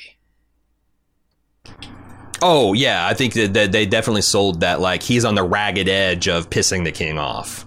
Even though the king has right, it is the tradition, but he's like enforcing it, and he wants to enforce it in a way that is offensive to the king and the king's intentions. Right. So like he doesn't have to invoke, oh, well, I have a special prophecy that says Targaryens need to sit on the throne. He just has to invoke, you shit. Are you really trying to usurp, like, in name, the authority of my appointed heir? Get fucked. Yeah. You want to end the Targaryen dynasty after 100 years? I don't think so. Right? Yeah. There's tradition and then there's tradition, you know? Yeah. Abby says, I love Rhaenyra and Laenor doing what only could be called the dance of dragons at their wedding. Very on brand while also being a nod to things to come. Yeah, I mean, it's literally a dance of dragons, I guess. And it was such a goofy, stilted little Westerosi line dance. I liked it. Especially like the flapping arm thing that they were doing. Yeah, that's why I never read. But yeah, great. They were doing the dance of the dragons. Mm-hmm. It's no boot, scoot, and boogie. I'm going to tell you that much. Mm-hmm. No electric slide. Also, while Sir Smooches only gets to appear in one episode, he made a lasting impact by uttering the 5-star line, "The man is fully cunt-struck. Truly, there are no small parts." There's been more than once this week that I have done my very best AC/DC impression and been like, "You've been cunt-struck." Like, it's fun. It's a fun turn of phrase. We owe a debt of comedy gratitude to the Night of Kisses for coming up with that one. Red Wheelbarrow says, I was watching episode 1 and surprised at how much Lionel Strong actually spoke.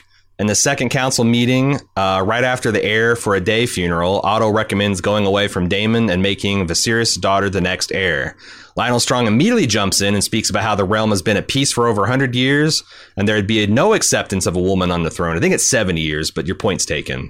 Of course, the entire council starts shouting and the king storms out, but Strong made his point clear. Does this show that behind the scenes, the Strong family is not comfortable with a woman on the throne for the sake of the realm? This was glossed over in episode 1, and then we see the Strong portrayed as if he just gives it straight to the king without looking for his own interest. But was he perhaps biding his time. This is what I'm saying, man. This is what I'm saying. Sending Laris over there to... Lionel, I'm looking at you. I'm watching you, man. Are you questioning the lealness of this man's service? Look, he might be doing it for the right reasons, but he's sowing discord amongst the heir to be and the queen. If he had anything to do with that. Well, it reminds me of like when politicians talk about their public and private positions. Like, privately I support this, but like my constituency supports the other thing, and I have to support them, blah, blah. Like, I think that like this indicates that personally Lord Strong doesn't truck with women on the Iron Throne. Well, man, is it that he is against women being on the Iron Throne, or is he saying the realm is against it, and thus as your advisor, I have to advise against it? And are those meaningfully different? Because one is you are the status quo, and the other is you're maintaining the status quo so as not to upset the majority. So you're also, maybe you can justify that by saying, well, there will be war, there will be strife, a lot of people will die, a lot of people will be hurt by this if we try and change the status quo. But it's still a shitty status quo. So I don't know. But Red Wheelbarrow concurs with you. It says, it makes me believe that Father Strong is working with his son Clubfoot to reach out and offer assistance to Alicent, since she already has a male heir that the realm could accept. Boy, I thought Lionel was so leal it's unreal, but now seeds of doubt are starting to form. They're there. I'm just saying, if I'm the king, I could be looking at what is happening here and saying and questioning the loyalty of my servants. Lauren reflects on the two types of feminine power on display. Let me go back real quick. Okay. 1 second. And to that point, do you think the Viserys is going to be extra skeptical of the things that Strong is doing here, since he's just had to miss one of his hands? Is he going to be looking more closely at the actions of his hand, saying, I need to make sure this next hand is better than the last hand? Man, I got from this last episode that Viserys thinks that he finally has a hand he can trust. The way he was talking to Lionel in his bed chambers as his arm's rotting off. Like, to me, it wasn't like I need to be more careful. It's more of, but that's, and that doesn't say what Strong's true intentions are either. So totally. Anyway, Lauren wants to reflect on the two types of feminine power on display here at Hot D. Says, you spoke a little about how Fire and Blood did not explicitly say that Rhea Royce died at Daemon's hand, and that the show here, and as in other instances, has quote-unquote filled in the gaps.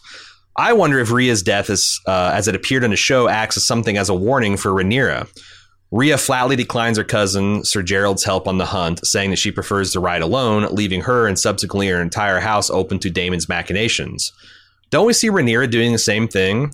For a long time, she refused marriage. She clearly wants to stand in her own power, both as a woman. Think of how she stands for what she wants with Daemon, Kristen, and Laenor in this episode, and as the heir. But is the realm ready for that? In standing on her own and badly wielding power, will she leave herself vulnerable as Rhea did? You contrast that with Alicent's approach to power in this episode. She never says what she wants or claims any authority. She takes more of a traditional approach to feminine power in this world. But we see her as powerful just the same. We see her begin to wield power not by force or will, but through influence over her husband, Sir Criston, and I suspect eventually through her son, Aegon. Man, this reminds me of old school Peggy and Joan from Mad Men. Where like Joan was the person who was adept in wielding power within the existing status quo and structure of this corporate America in the 50s and 60s. And Peggy was the one being like, no fucking damn it, I'm going to go in on my own terms and do it my own way. Yeah. And initially, Joan had a lot more success. And Peggy had so much shit thrown in her face, but in the end, like, I think Peggy's approach was determined to be the correct one, and Joan eventually embrace that. I wonder, because that's the thing. It's like the skills you need to excel within an existing system are obviously not the skills you need to dismantle and reform that system. Sure. So you're always going to be more lightning rod doing the reforming and restructuring and dismantling. And I guess it's just timing and historical fate that determines which one is best. There's one safer. And there's always pain. There's always pain that comes with disrupting anything. So, and there's pain. There's pain conforming yourself to the existing system too, because you have to buy into some of the bullshit, like probably at a deep internal level. Which and is why I think it that always makes Allison's sense done to that. disrupt unjust and ridiculous status quos, right? There's There's going to be pain either way. Let's just get to the good part. Yeah, which society says oftentimes you first. Because it isn't absolutely, yeah. It isn't a fun path to trod. And the people who have vested interest in the current system are comfortable. They've set up a system that works for them. They don't want to disrupt it, right? Even if it doesn't 100%. work for everybody. Sumu says, quick take, probably obvious, but I've not heard anyone say if Daemon hasn't consummated the marriage, doesn't it make it void? Therefore, won't be entitled to his late wife's inheritance. We didn't talk much about the inheritance of Runestone. We'll have to see how that plays out. I bet they consummated. It's just no offspring came from it, right? Well, so Lady Rhea says you've come to finally consummate. Is that because like Daemon even couldn't get it up that first night? Is it because he couldn't finish? That's what she says. Yeah, she says, are you here to consummate? So I don't know what she means by consummate. And also you got the real question is who in the realm knows they haven't consummated their marriage? Because you're right. An unconsummated marriage, this is something that Tywin made a point to Tyrion again and again and again. You've got to fucking bed the Stark girl, because if you don't, things can get fucked. If someone could prove that a marriage was unconsummated, I think in this period of time, it would be seen as invalid and null and void. Okay. Interesting. But is Lady Rhea out there running her mouth about how unconsummated their marriage is Daemon? It doesn't seem like it. Yeah. How's Royce gonna... I guess I shouldn't say Royce. Gerald gonna make that claim. Mm-hmm. You'd think he would have advanced it too, if he's like, if Daemon says, like, "I'm gonna go inherit your shit," so you're gonna inherit shit. You didn't consummate the marriage. But it's like, how did they get away with not doing a bedding ceremony? Because that was the whole point of the bedding ceremony in medieval societies, as we saw practice in Game of Thrones, is you carried along and oftentimes watched and actively participated in that first bedding, so the P went into the V successfully and the deal was done. Which maybe just have a different standard. Maybe the vows could be the standard by which marriages are consummated. Sure. Do you have to go watch it, or could you just say, they're married officially when we marry them officially? Yeah. Perverts. We'll have to see. Each and every one of them is what I'm getting at. They just wanted to watch the deflowering. That's what it is, Russell says Rhea Royce makes a reference to sheep being prettier, which indicates that gossip has escaped the small council. Do you think this is a case of just that, gossip being gossip, like real housewives shit, or does this indicate that Otto was working a lot harder to undermine Daemon? That could be. Yeah, it wouldn't surprise me if Otto's leaking dirty laundry. Also, are we sure that Daemon hasn't been saying this to everybody that asks about Lady Royce? Like, I don't know this is confined to the small council. Him, this bronze bitch and this and that and the other about her. Could be. Seems like he's the type of guy who is trying to, again, my read on this was... I'm sure he's badmouthed his wife to her. Almost certainly. Almost certainly, yeah. Because my takeaway was that this was Daemon trying to get ahead of his bad press. Like if Lady Rhea ever said Daemon just can't fucking get it up and he's terrible in bed, he's already got the offense. Like, nah, Daemon just thinks you're shit. You're gross. You're just one of these ugly veil women. Right. He'd just challenge whoever to get it up with her because she's so horrible. Yeah. And unfortunately, I think the realm is going to naturally try to take the testimony of a man a good-looking, wealthy prince over, she's a highborn lady, but not on the scale of 3. And even then, like just man versus woman, I think that Westeros would probably take the man's word over the woman. So, some corrections real quick. Dylan says in the beginning of the main episode, Aeron mentions the High Towers using a green flame to call their banners new lore, but it's actually Gurm canon according to Fire and Blood. Here's a line from the chapter in Fire and Blood called Sons of the Dragons, which shouldn't be a spoiler since it predates the House of the Dragon story. It says, atop the High Tower, the green beacon fire turned to baleful green as Lord Martin Hightower called his banners. Yeah, I thought it was new lore, and my way to check that is usually I go to the House Hightower wiki article and I scan through it to see. I searched for green beacon, and I didn't see anything that wasn't referencing this episode. And in the couple minutes I had before I sat down and recorded a podcast, I thought that was due diligence enough. But several people informed me of this. Mea culpa. This is established lore that they were leaning into, which is super cool. Sarah says, "Hey, the other colors. Do they light it up like blue when dinner's ready? Do they light it up like I don't know a certain flavor of pink when it's like your mood, birth, your mood status on what was that? What was before? What did we have before? MySpace. Yes, MySpace. Yeah. Oh, Christ, I haven't thought about MySpace in decades. They burn the blue flame when they're feeling kind of sad. I haven't thought about MySpace since people were still using MySpace.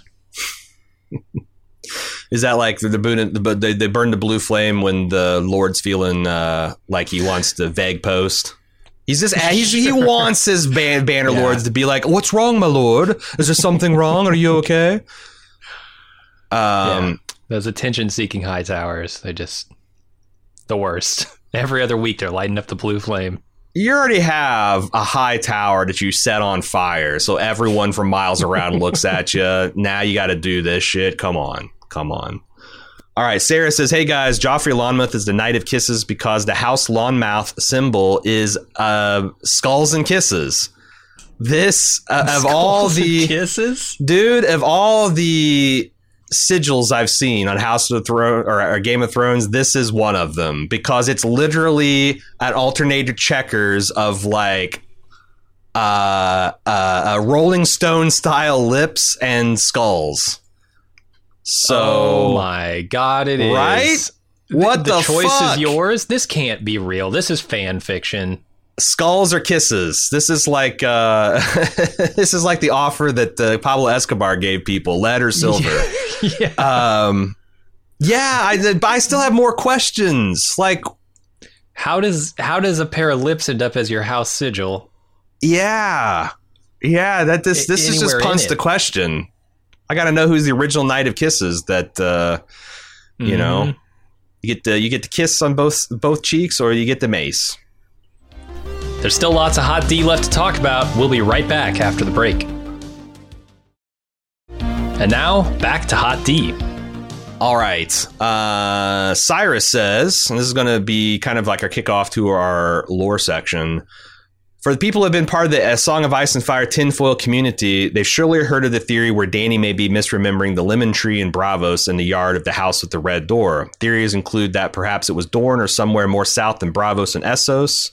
So this is, he's referencing like Dany has these dim memories of growing up in the only place she felt truly happy in is this house with a red door and has a lemon tree in the courtyard. And a lot of people like Braavos is awful high latitude for a citrus tree to grow.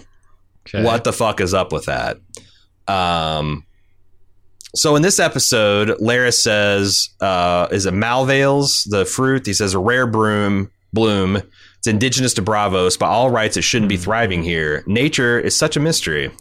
I take this as Ryan Condal telling us fans that it was Braavos where Dany remembers. Here, Malvales, indigenous to Braavos, are growing and thriving in King's Landing like lemons could be in Braavos, implying that when you have the resources, you can make what is not indigenous thrive when cared for, like the Malvales in King's Landing and lemon trees in the house of the Sea Lord of Braavos. There's even a conspicuous shot of a mural depicting a lemon tree behind Larys in this scene. I love the show. The showrunners took the time to address the Song of Ice and Fire book theory. Ryan Condal's a nerd, and I love it. What do you think? I think this is fun and hilarious, and I don't know if it's Condell put, because like also this could be one of the many instances where George Martin came in and said, hey, I've seen people getting crazy about Dany and her memories of the Red Door and the Lemon Tree. Why don't we put a little bit of cold water on that for me, Ryan? Yeah.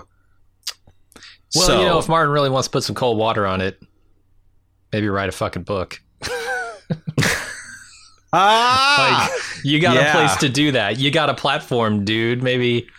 Why do that when you get paid millions of dollars for executive producing a show based on your still unfinished Volume 1 Targaryen history, Fire and Blood? I don't even have a horse in this race. I'm never going to read the books, but it just feels like a slap in everyone's face. Still.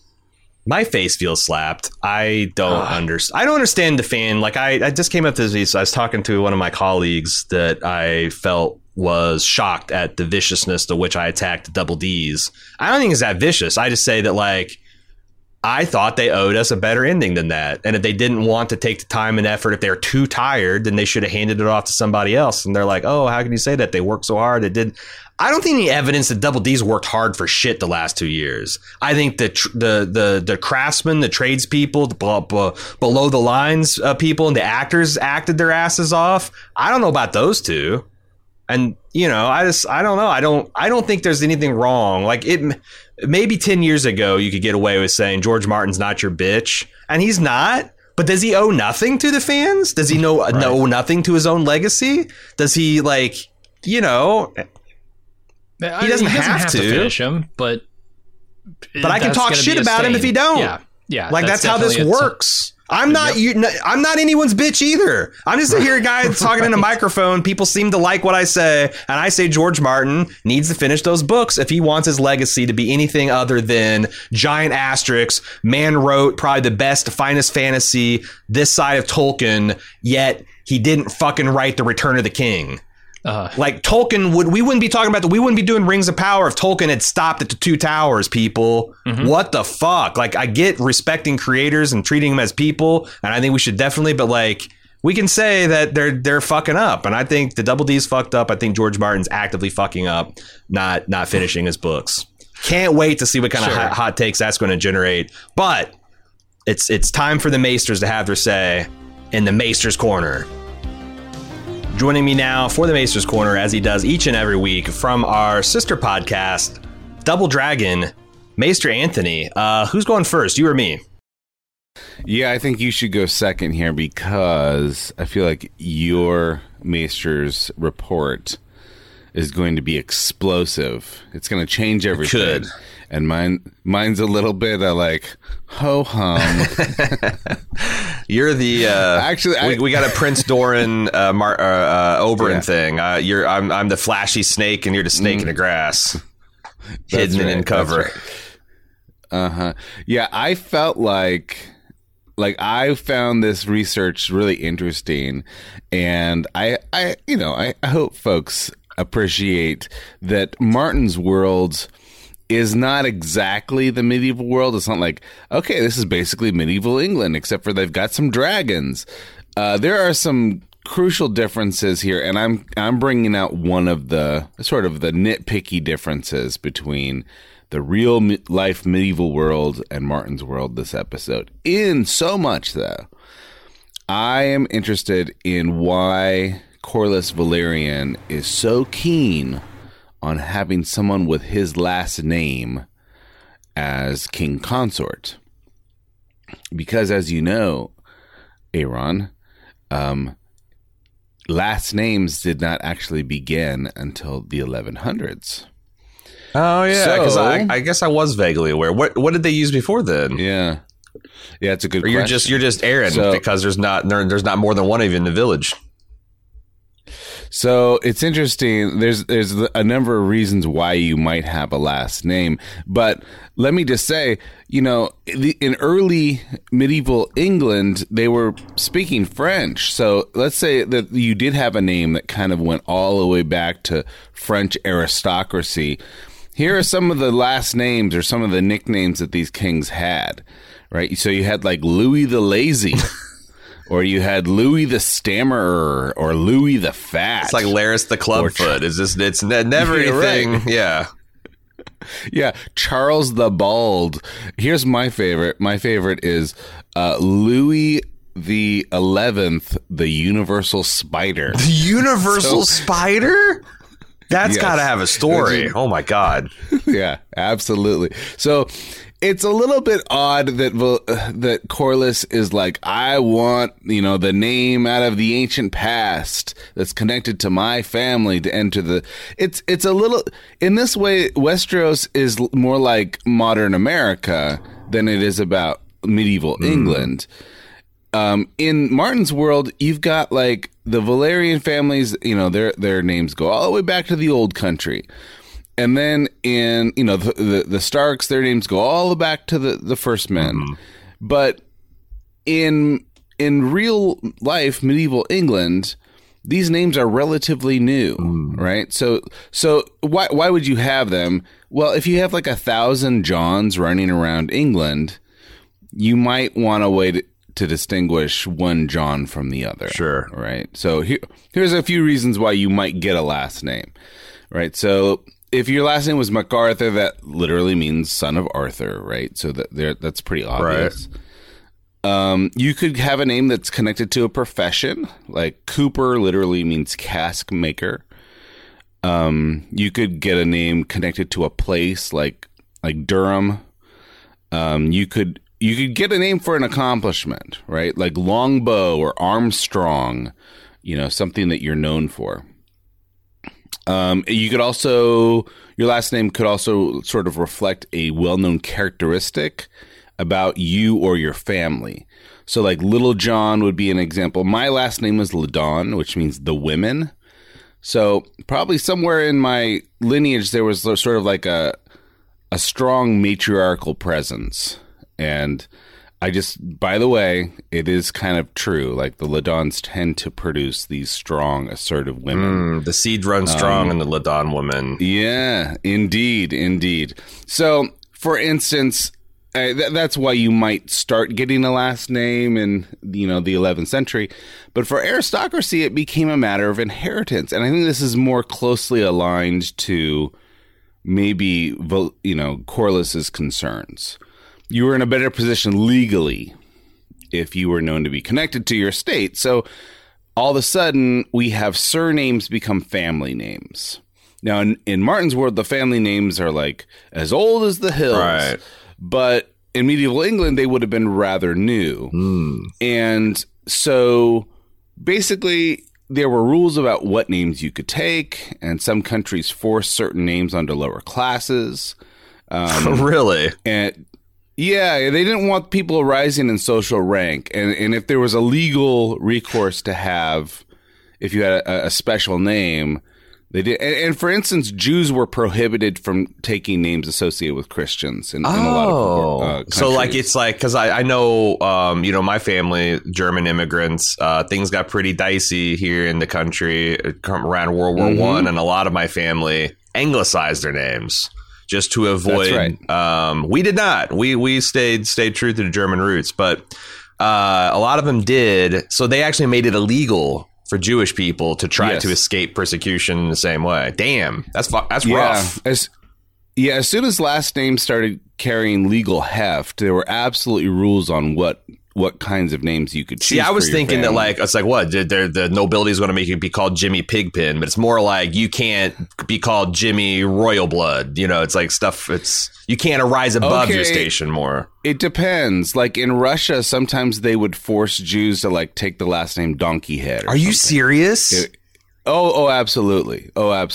That's fucking yeah, it's bad. Well, I was just thinking it's a degrade. You watch it's almost a parody of like Russian stupid medieval politics. Yeah, I think in England it was more like, yeah, you can take that name, but you can't take this name. You can't be a Thomas, possibly, no.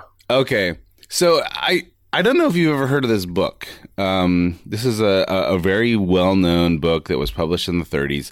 It's called How to Win Friends and Influence People. Yeah. My son is 15, and he wanted me to buy him this book, so I did. He's a very odd little fellow. So that's anyway. a little finger in the making, man. Absolutely. No, that's for sure. Okay, that was written by a guy named Dale Carnegie, and you might recognize that last name. Sure. He invented that last name. Like, in other words, I mean, that last name was well known because of industry. But he decided he was going to change his last name to Carnegie to sell more books because it's a name with prestige. Yep. That kind of stuff flies in America. That does not fly in the medieval world. That's exactly why these upper classes wanted to preserve their names and not allow the lower classes to use. Yeah, can you imagine what Tywin would do if you tried to style yourself as Lannister? You're some base-born bastard. Sure. Yeah, I think that's kind of what we're talking about with the Valyrians.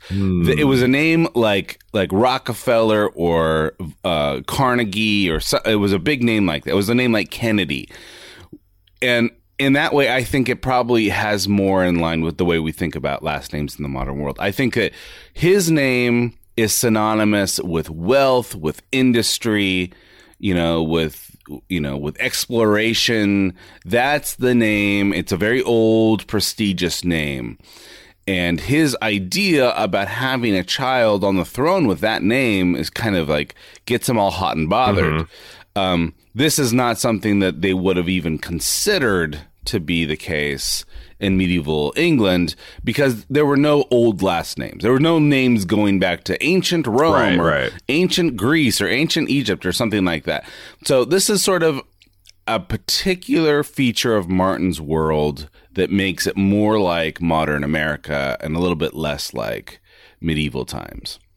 It feels like maybe it's also a connection to like older fantasy material like George. That's a very Tolkien thing, right? To have a name that goes back thousands of years. Oh yeah, Bilbo Baggins. It's like, maybe the Hobbits are a bad example, but yeah, like Aragorn of Arathorn. That's a name that goes back to the mighty kings of Numenor and the Edain and all. Right. Yeah, so well, and I should mention that. I mean, that's interesting because you've got these different cultures in Middle Earth, but in that way, the Chinese were doing last names like 3,000 years before like modern Europe. So, or I should probably just say Europe in general. So there were ancient last names in other parts of the world. Gotcha. And I should probably call that out. I'm going to talk about for the first time.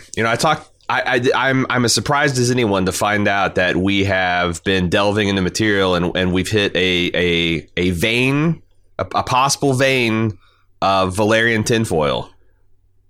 We got a classic throwback spoiler theory section here. I am so excited about this. You mentioned a little bit about this to me, and I've been waiting. I've been rubbing my hands together. We don't know how rich this vein is going to be. Don't know how many good men and women are going to be down in the mines dying. But I've got word. I saw this. Kimrin. Well, should we give people warnings? Yeah. This is one of those things where it's like, it's not really a spoiler because it's based on things we know from the books. And I'm not going to go into the particular details of that. But what has lit the spoiler crafters on fire is the fact that like show events, because we've seen time and time again where things happen in Fire and Blood and there's different possibilities and there's different emotional, resonances and stuff. And then the show is kind of putting a definitive stamp on it. And when it's deviating from that, people are like, wonder why. So this comes out of a YouTuber named Joe the Magician. I got this by way of a Kim Renfro retweet. But it's raising the possibility. And again, if you don't want any kind of hints or predictions or things to look out for in the future, now is the time to stop the podcast. This is the theory of our buddy Larys Strong, the Clubfoot. Okay. Secret I love this guy. Greenseer. So we have pointed out, Anthony, that canonically no weirwood trees in the Godswood of King's Landing. On the show, Sansa's praying to a weirwood stump, which is consistent with the lore.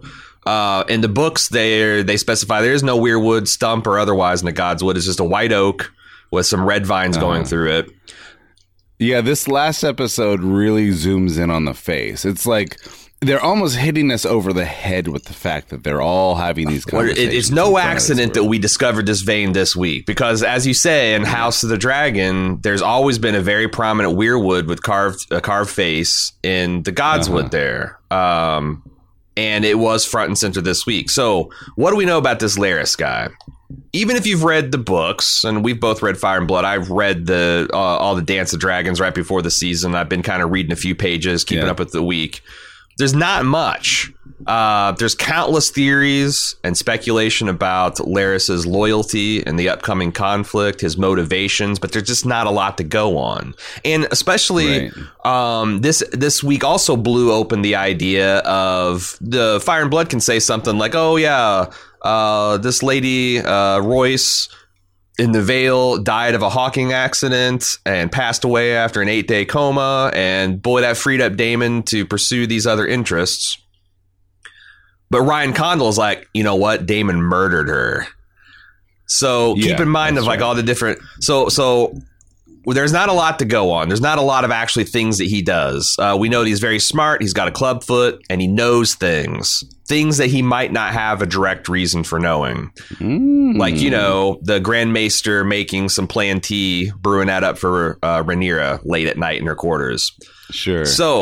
Currently the Strongs hold Harrenhal, which is, you know, the very rich and profitable landownings that are attached to a very giant and haunted and ruined castle. And Larys probably grew up at or around Harrenhal. And one thing we know about Harrenhal is that it's settled on the northernmost shores of the God's Eye, which is the largest lake in Westeros. It's called the God's Eye because if you looked at it from an aerial view, it's got this big green island in the middle of it, and it looks like a big blue-eyed giant's eye, right? The other reason is that this is the central island, which is called the Isle of Faces, is a very special, unique place in Westeros. It's said to be the place thousands of years ago where the children of men made a pact with the first men that we're going to stop this butchering of each other. We're going to stay to the forest. You stay to the cleared areas in your fields. And that led to centuries, if not thousands of years of peaceful coexistence and cultural exchange. Well, yeah. And the God's Eye is famously like, it's like maybe the most spiritual place in all of Westeros. It's known to be like one of the, the epicenter of weirwood magic. Because like the children took the time to carve faces on every tree on that isle because they wanted the gods to take special notice of the vows taken there. So yes, it's a very spiritually Larry connected is place. He's like God's Eye adjacent. He's living next door to this nexus of weirwood power. So there's an order called the Green Men that were formed to guard and keep this island sacred.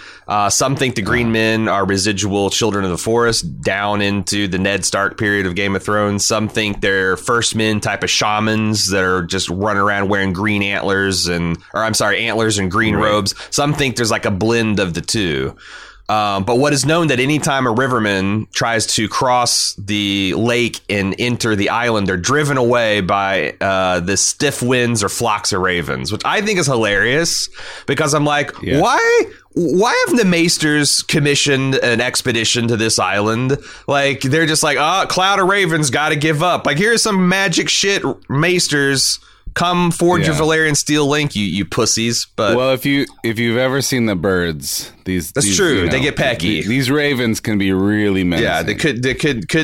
The Maesters couldn't wear a helm or anything. So anyway, God's Eye literally visible from the walls of Harrenhal, and the theory is that this forest held special interest to the young Larys growing up as a boy who has a physical impediment to his mobility, in a very similar way that Bran, after he was crippled, held a fascination for the First Men and warging and enabled his natural talents to manifest.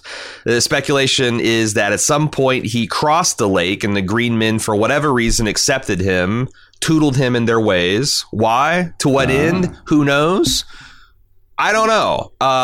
Nobody knows. We do know that 100 years from now, in the House of Dragon timeline, Brynden the Blood Raven Rivers, one of the bastard Targaryens, is going to journey north beyond the wall and merge with this Weirwood cave and become the Three-Eyed Raven, where he can essentially see everything in the realm using the Weirwood network and ravens and other beasts to spies and influence people through their dreams.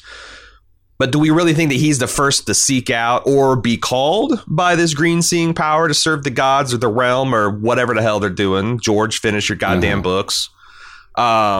If true, the fact that the show is taking great pains to show us this Weirwood right here in the heart of the political center of Westeros might be a clue as to how Larys is getting his information. So that's interesting to me because in disability studies, sometimes we talk about the super crip. I don't know if you've heard of this. It sounds offensive, but yeah, it is. Yeah, that's right.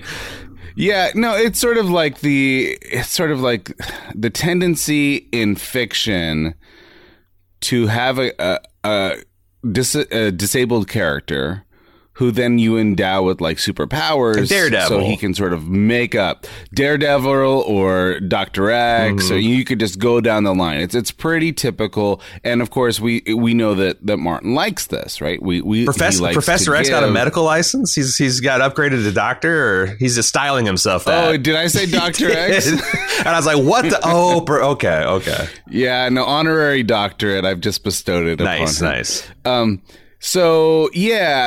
we know for sure that Martin does traffic in these tropes because look no further than Bran the Broken, right? Yep. So yeah, it would not be out of character for this particular show to play with a super crip trope. Now, I don't know if that makes this guy a greenseer. But I will say it's a fun thing. And that's to say, if you ask me, gun to the head, what is the plausibility of this on a scale of 1 to 10? 1 being Varys is the Merling King, and 10 being Jon Snow as a secret Targaryen. I'm gonna go with like a 3 because there's all the pieces here, but there's little direct evidence, and Larys could do all the things he's done in the show just by paying attention and listening to the ladies at court whispering, and you don't need the Weirwood there. But that's why it's not a 1 for me, is because you don't need a Weirwood here. In fact, you shouldn't have it. So the fact that that there is a Weirwood is going to play into some prominence. So I certainly do hope so. Like, I'm a fantasy lit fan. I kind of take the opposite view that like Steve takes or Jim takes. I want to see. You like magic. the magic, yeah. I give me a little bit of magic. It's certainly this show has got dragons, and of course that connects to magic in some way. I would love to see the Weirwood tree be there for a purpose. And if it takes Larys Strong being a greenseer, I will absolutely get on board. That guy's fascinating. If you want to hear 30 more minutes of like supporting evidence and going into the Weirwood network and historical Weirwood users, I would do encourage you to watch Joe the Magician's video on his Larry Strong Secret Greenseer theory, which will be linked in the show notes. Speaking of directing people's attention to places, Anthony, where can they find you if they want to continue with your thoughts on House of the Dragon? And I hear you're double timing it with the Rings of Power. Oh yes. So Double Dragon. Just to do a search for Double Dragon. This week we cover episode 5, but in addition to that, medievalist Kavita Mudon Finn joins us to talk about colors of clothing in the medieval world. Did you know that there were actual laws about who could wear what color? I'll believe anything now that you can make Jewish people be donkey heads and keep the pores from being royal. Yeah. Yeah, there were rules about who could wear what color. There were rules about who could wear what kind of fur. So you could absolutely, recognize someone's class by just the clothes that they're wearing. And this is a good episode to do that because, of course, a very prominent color was featured on a dress. True. Right. So anyway, as far as sort of me jumping on with the Lorehounds, we still have to figure out what that's going to look like. So, tune in to both Double Dragon and the Lorehounds to find that out. All right. Thanks, Anthony. We'll see you next week on another Maester's Corner. All right. Thanks, man. And that'll do us for this week's House of the Dragon Hot D Feedback Podcast. If you'd like to leave us feedback for either Jim and I to consider, or always asked to be considered for Maester Anthony in the Maester's Corner, send that in to hotd@baldmove.com. You can, of course, follow us on Twitter, twitter.com/baldmove, to stay up with everything that Bald Move's doing, all of our releases. You can join our Discord at discord.baldmove.com. We will be back Sunday night for the Instant Talk, Instant Take podcast that we do live, record live for our club members. And we release the Instant Take portion, but the talk portion remains private, just exclusively for our club members' enjoyment. If you'd like to get in on that fun, it's real easy. Support.baldmove.com. Get ad-free feeds and bonus content like the Instant Talk, Instant Take portions of our live reaction show on Sunday night. Can't wait for the next episode, and we'll see you guys then.